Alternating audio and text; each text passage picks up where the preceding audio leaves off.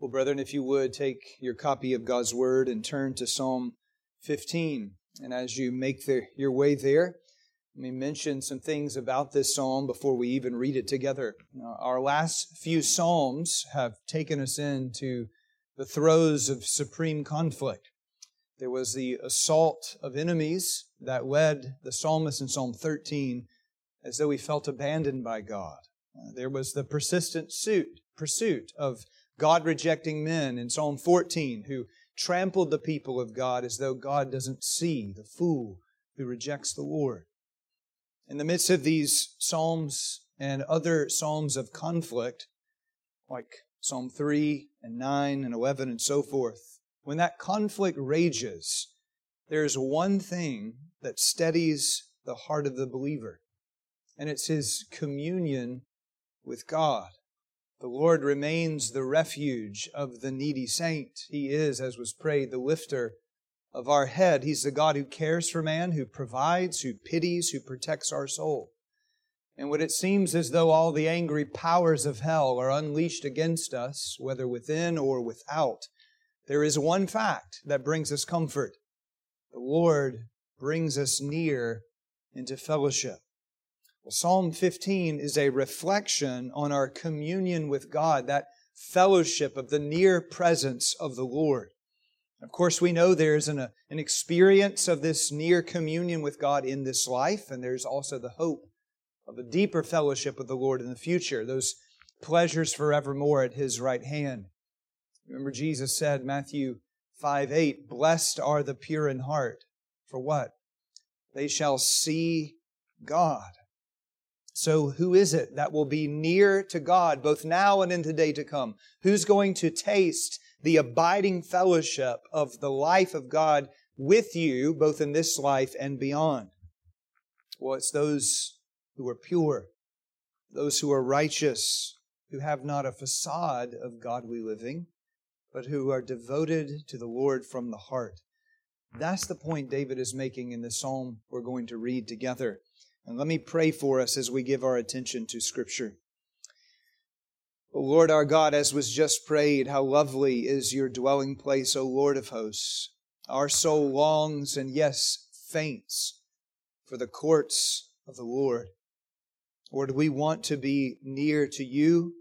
We want to hear your word addressing us. And Lord, we pray that you would shine your light on your truth. We pray that you would instruct us. We pray that you would deepen our knowledge of you and our desire to live in a way that honors your holy name for your saving purposes. So, Lord, enlighten our eyes by the power of your Spirit. For we pray this in Jesus' name. Amen. Well, hear now, brethren, Psalm 15, a psalm of David.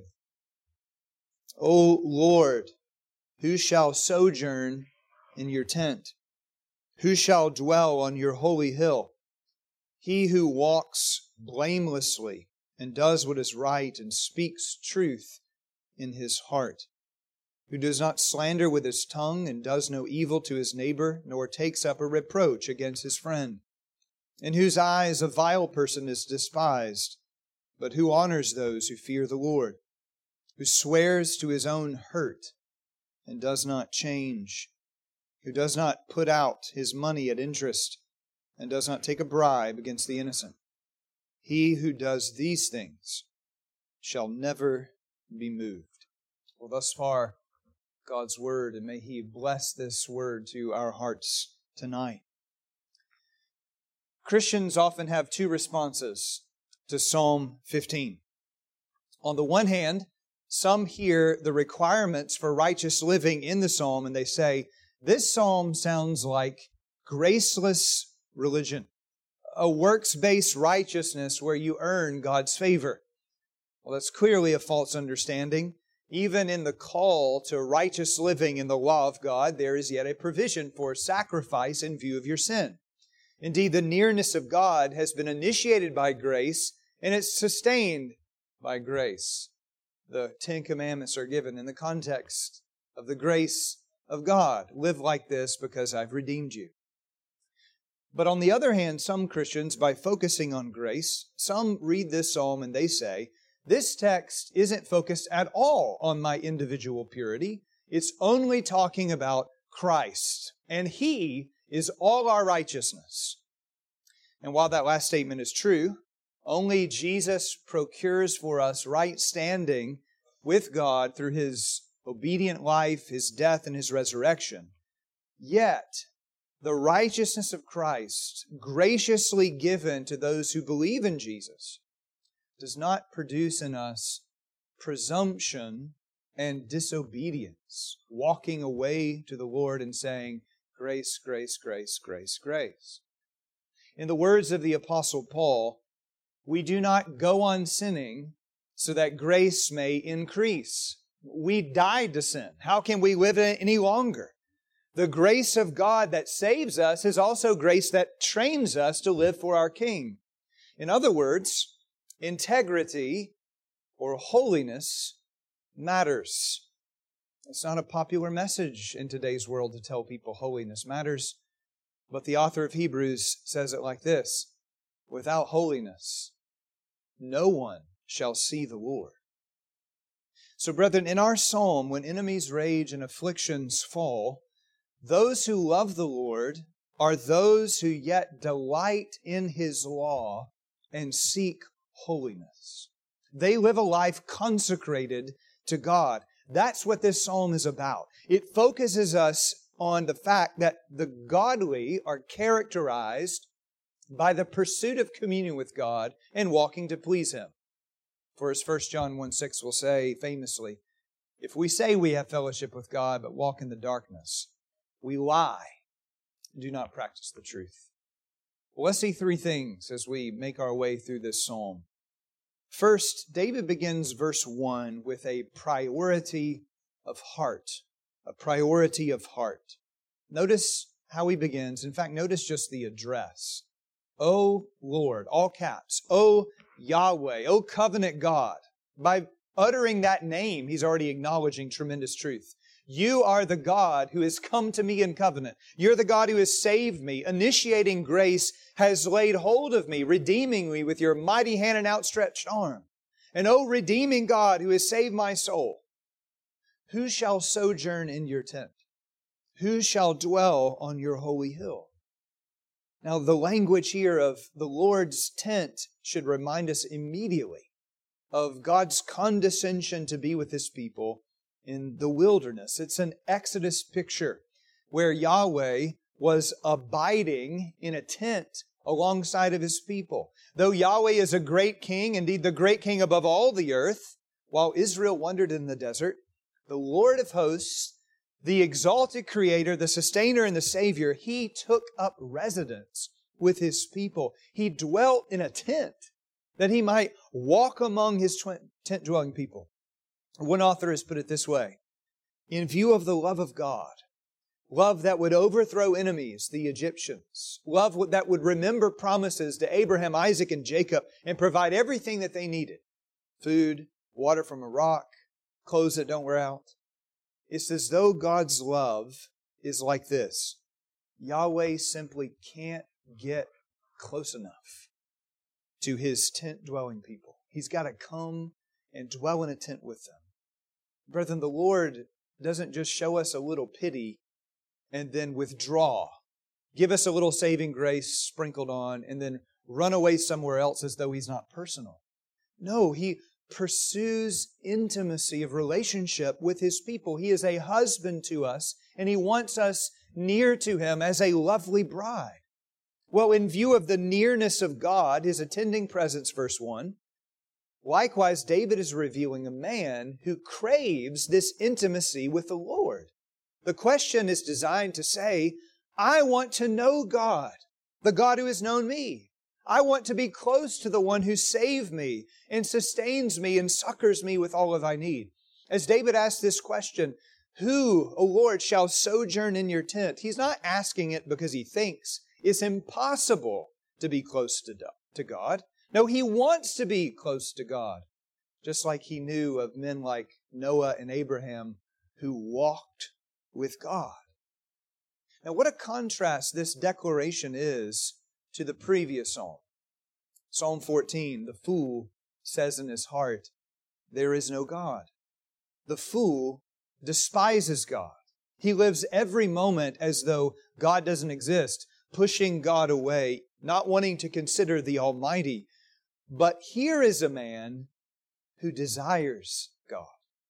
The foundational question of life is, how can I be close to you? How can I have communion with you? You tell me Psalm 1, the gateway to this altar. The Lord knows the way of the righteous. Lord, I want to know you. I want to be close to you. Now, brethren, why would we want nearness to God like this? Well, if you took the view of the devil, who paints God as a killjoy, a taker, who never gives you what you want, did God really say you can't eat from any tree of the garden? You see, he's all about painting God as a hard taskmaster, one who is persnickety about the rules, and He's holding you back from your true potential.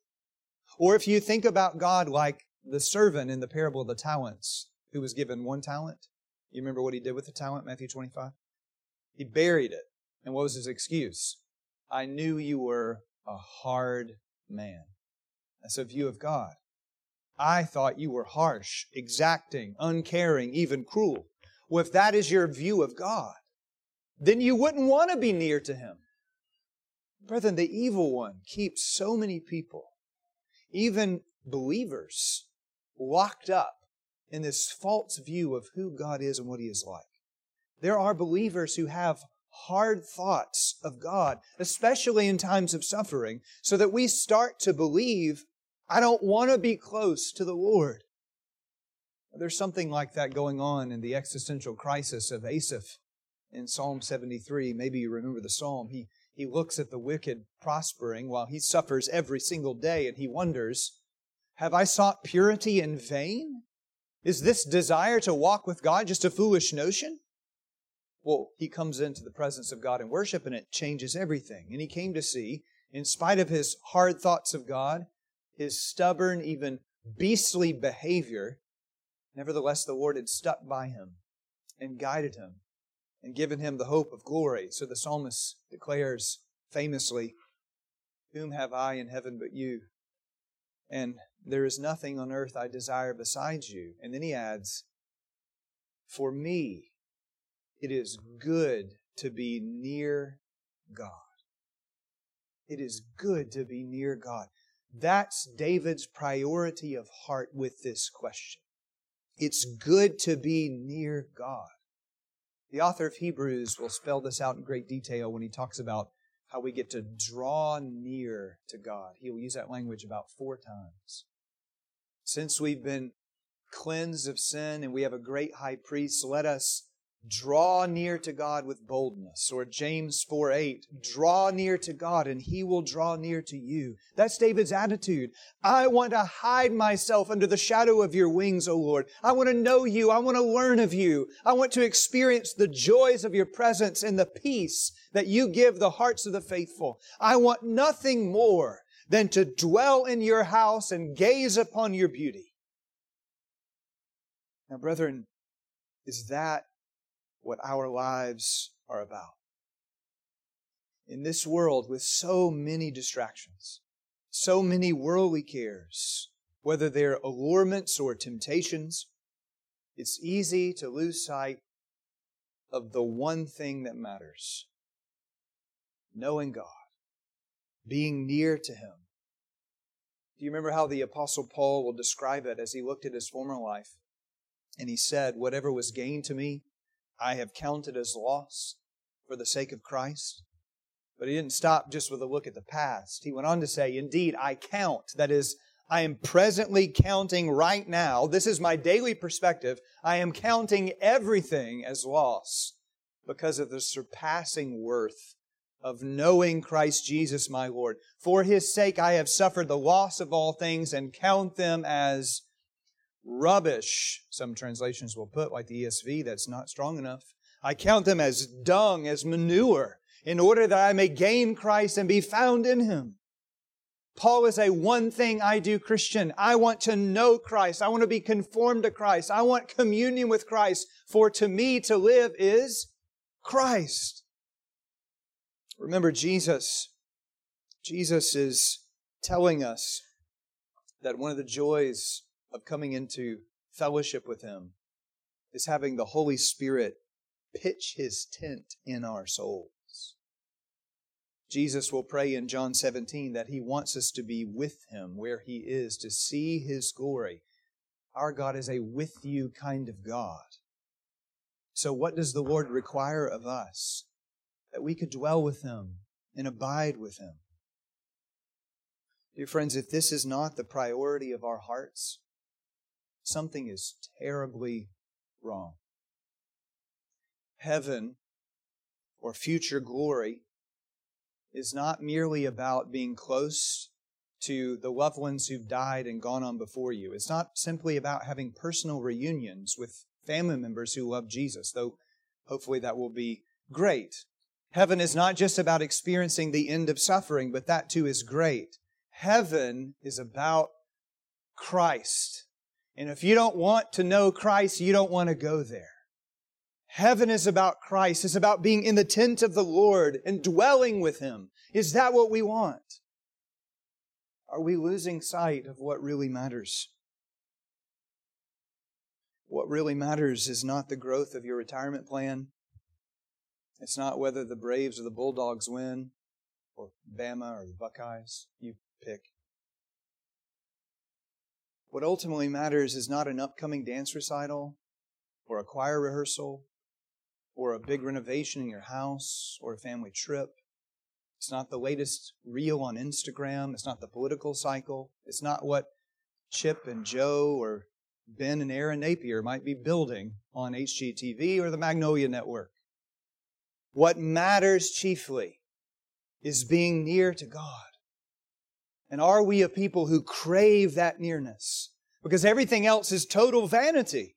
And sometimes, if we're honest, the trivial things of this world, however permissible they are, however enjoyable they are, they rise to an unhealthy level and they pull us away from the central thing of life, communion with God.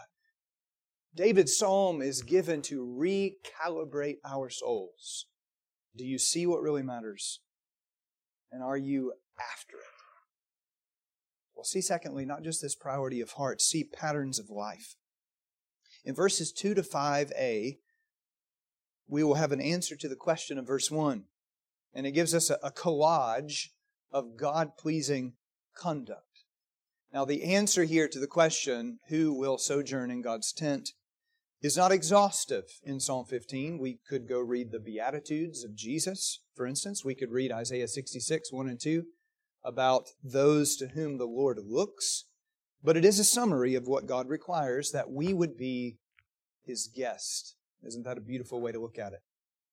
If you want to dwell with the Lord, if you want to be His guest, what does God require of us? Well, David is describing the life of the one who has fellowship with God. And there's symmetry to the list. There are 3 positives in verse 2 and 3 negatives in verse 3. Verses 4 and 5 follow suit with positive qualities and negative qualities. Well, let's examine the specifics. And we begin with the inclinations of life that characterize one wanting fellowship with God, his positive patterns. In the psalm, David, he uses 3 continuous action Hebrew participles, and they're describing the way one in communion with God lives. How he walks continually, what he does continually, and what he speaks continually. We begin with how he walks. Verse 2. He who walks blamelessly, or he who's continually walking blamelessly. Now, many of us hear the word blameless and we just check out. Because that's not me, forget it. Because we think that the word means flawless or sinless. That's not at all what it means. The root word of this word, translated blameless, means whole or complete. And the sense is wholehearted living.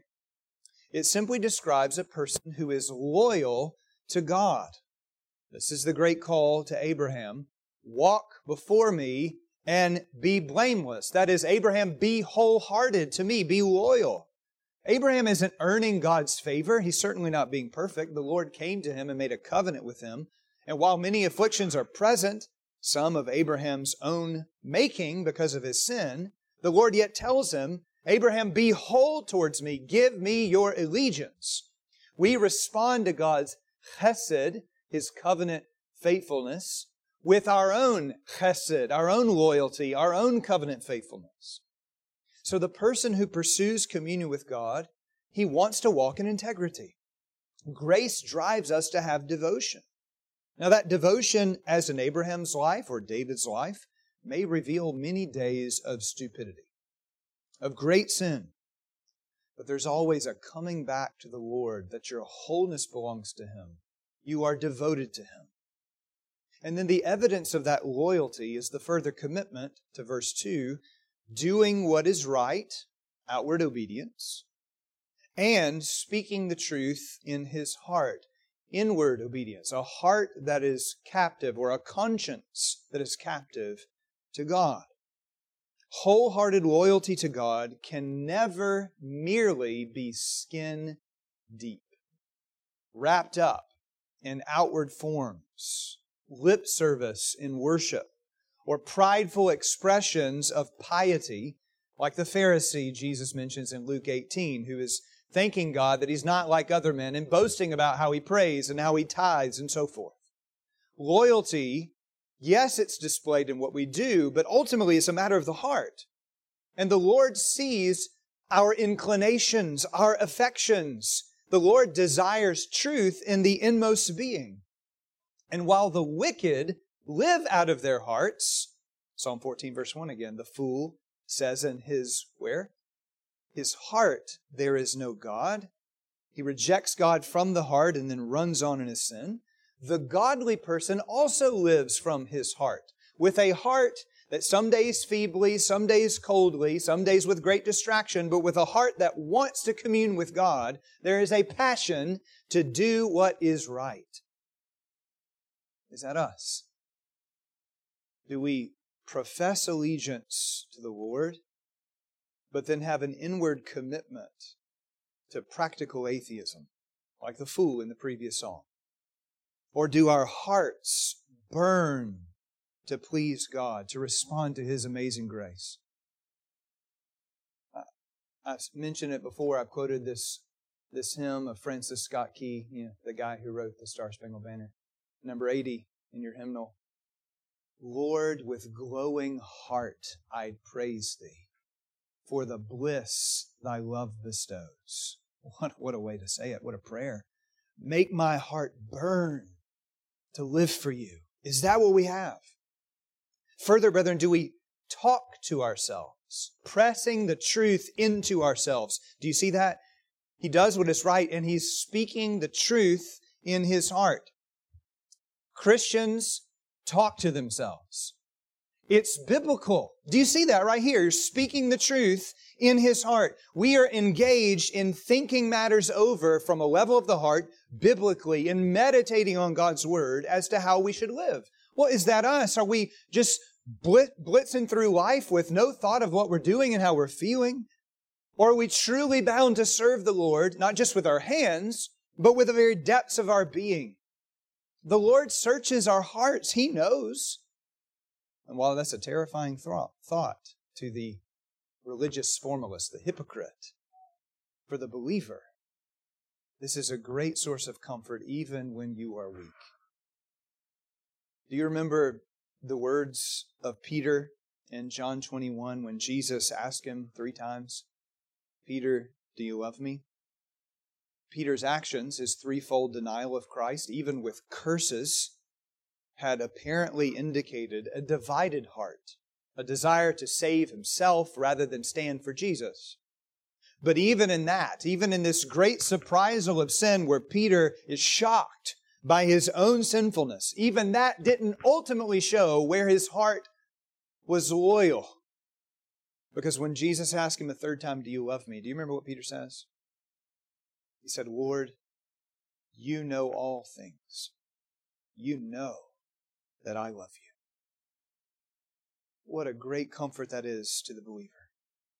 Yes, we're weak and foolish, we stumble, But the Lord knows if we speak the truth in our heart. The Lord knows if we love Him. And the one who will dwell with God is the one who loves Him, who clings to truth inside, who strives to please God, and then whose life is devoted to God.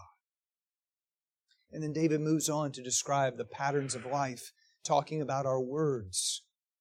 He says in verse 3, the one who pleases God is the one who does not slander with his tongue, and does no evil to his neighbor, nor takes up a reproach against his friend. James 3 reminds us of the danger of the tongue. It is a fire that sets ablaze hell itself.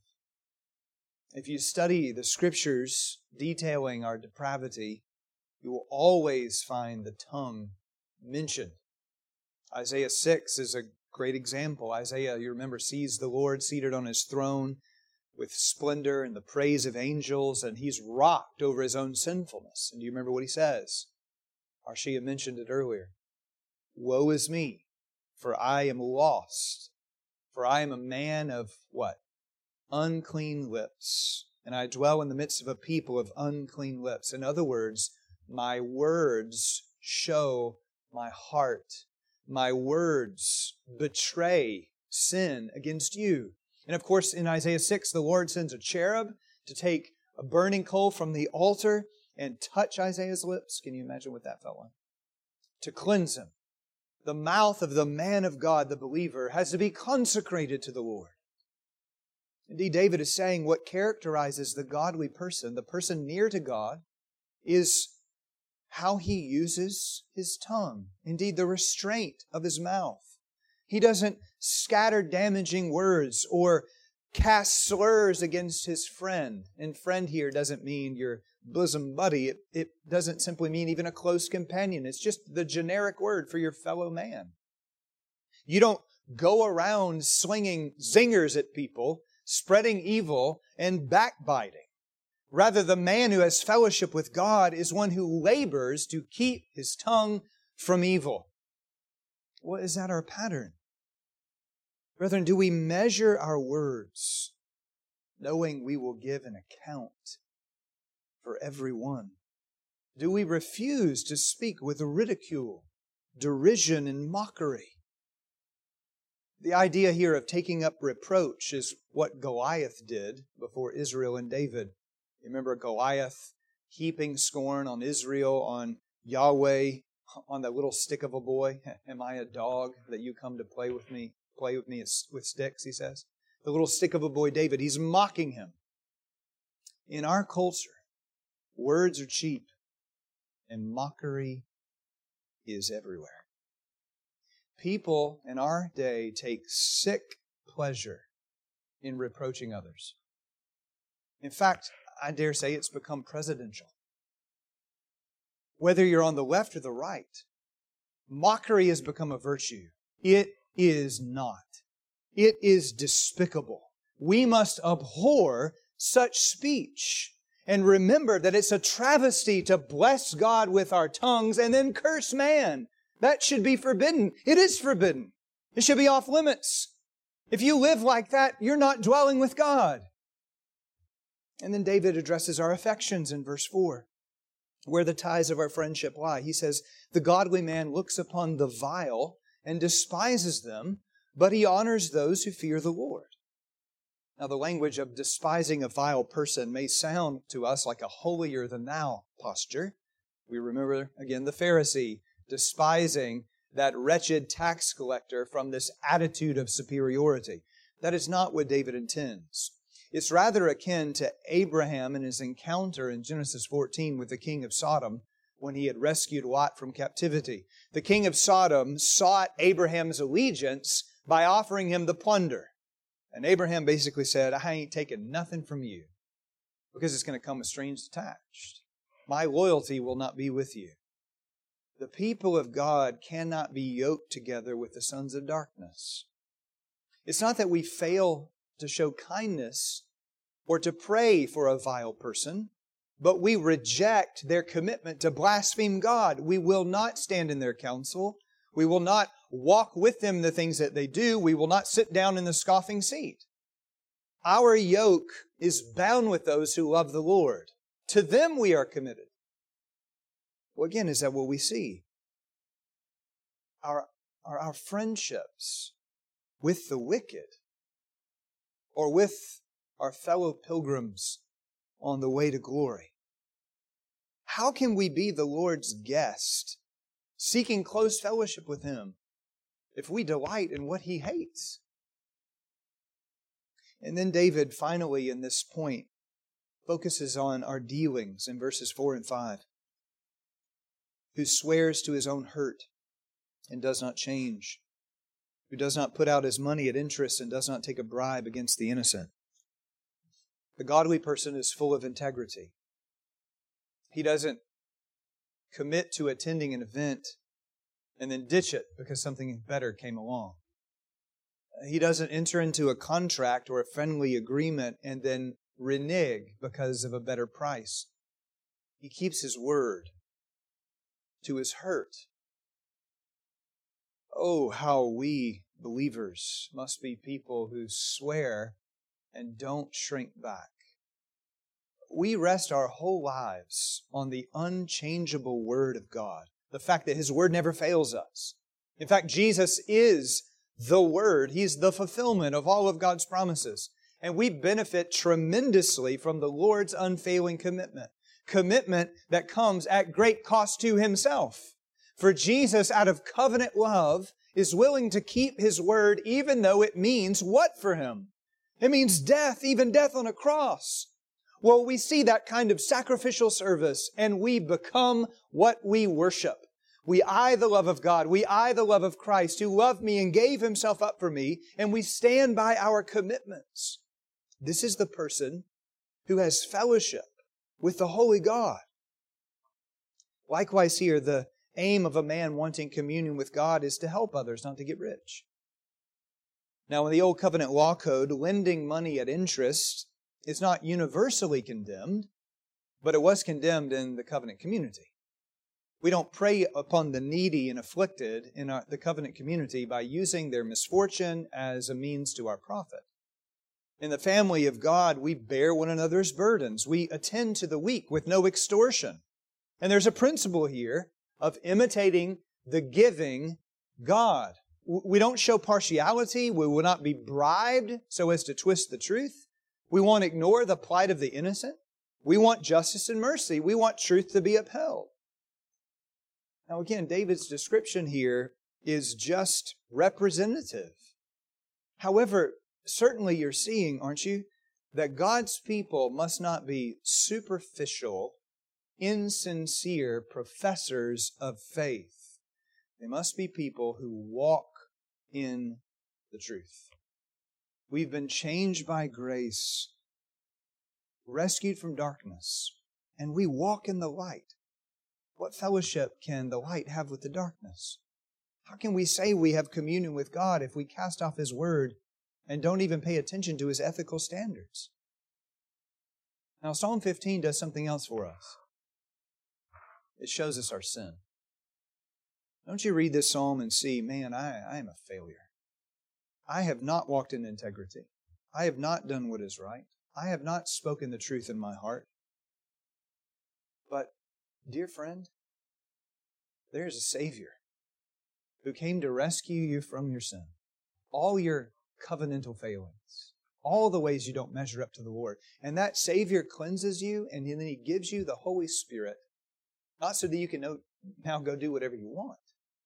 But He gives you the Holy Spirit, Romans 8, 3 and 4, so that the righteous requirement of the law would be fulfilled in us. Jesus bore our penalty on the tree in order that, having died to sin, we might now live to righteousness. The Spirit of God who makes His home in us is transforming us from one degree of glory to another. If we're united to Christ, then we are necessarily resisting sin and bearing godly fruit. And here's the good news. Those who walk like this shall have the fellowship of God Almighty. And then finally we see the promise of God. This is a brief thought just at the very end of verse 5. After this description of the patterns of life characterizing those in communion with God, we hear this promise. He who does these things shall never be moved. Literally, he shall continually not be shaken, or continually not slip, or continually not be overthrown forever. Now, the promise should really strike us, because David had asked, O Lord, who may sojourn in your tent? And we may think, after this description that we'll hear, this person may dwell with me. This person will get to be my guest. But actually what the Lord says here is more than that. He's saying, the one who does these things will be kept continually and kept forever. He won't be like a pebble on the hillside, breaking free and falling away. No, the one imitating the Lord, the one living in communion with God, will never be shaken. It's similar to the promise of Psalm 46. You remember the psalm, God is our refuge and strength, our ever-present help in time of trouble, when the mountains fall into the heart of the sea and its waters roar and foam. We won't be afraid. The earth is moving under my feet. All creation's coming unglued. But when that happens, we won't fear. Why not?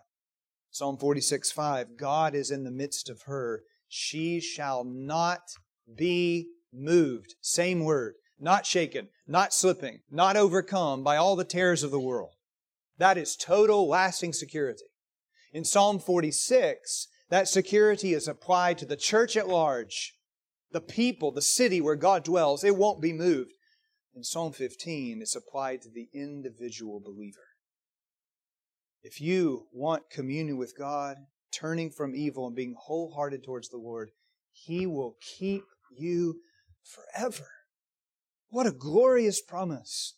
The Lord is telling us, as we walk with Him, as we experience the nearness of His presence and abide in His Word, He holds us so that we shall not fall. Of course, you know, the opposite is also true. And Paul has made that abundantly clear in Galatians 5 and Colossians 3 and Ephesians 3. If anyone keeps on doing unrighteousness, if you walk in idolatry, immorality, impurity, and covetousness, judgment will follow. You will have no taste in the inheritance of the kingdom of Jesus Christ.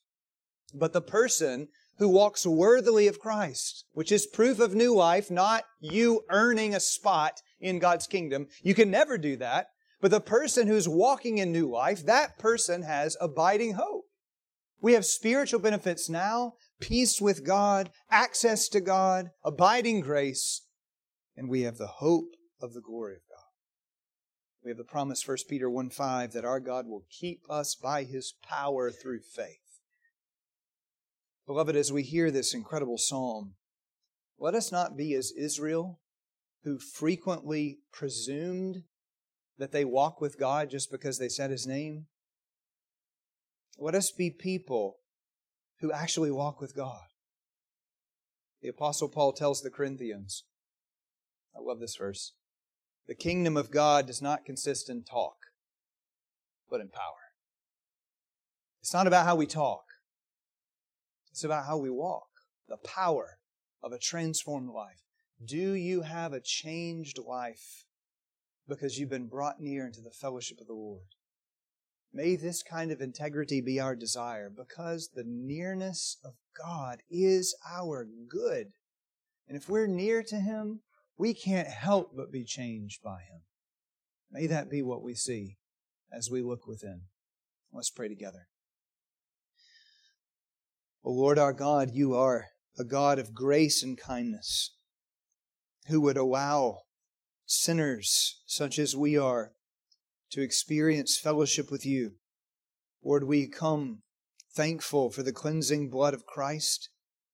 We recognize this psalm shows us our sin, but it also shows us how Your law is a rule to guide us. And Lord, we pray that we would be a people who walk worthily of our calling, a people who desire communion with You, the nearness of Your presence, and thereby who follow the voice of our King. Lord, produce in our hearts Produce in our inclinations and our motives and our affections, produce in our words, produce in our dealings a life that is pleasing to you. And we pray that you would do it by the power of your Holy Spirit. For we ask it in the name of the Lord Jesus. Amen.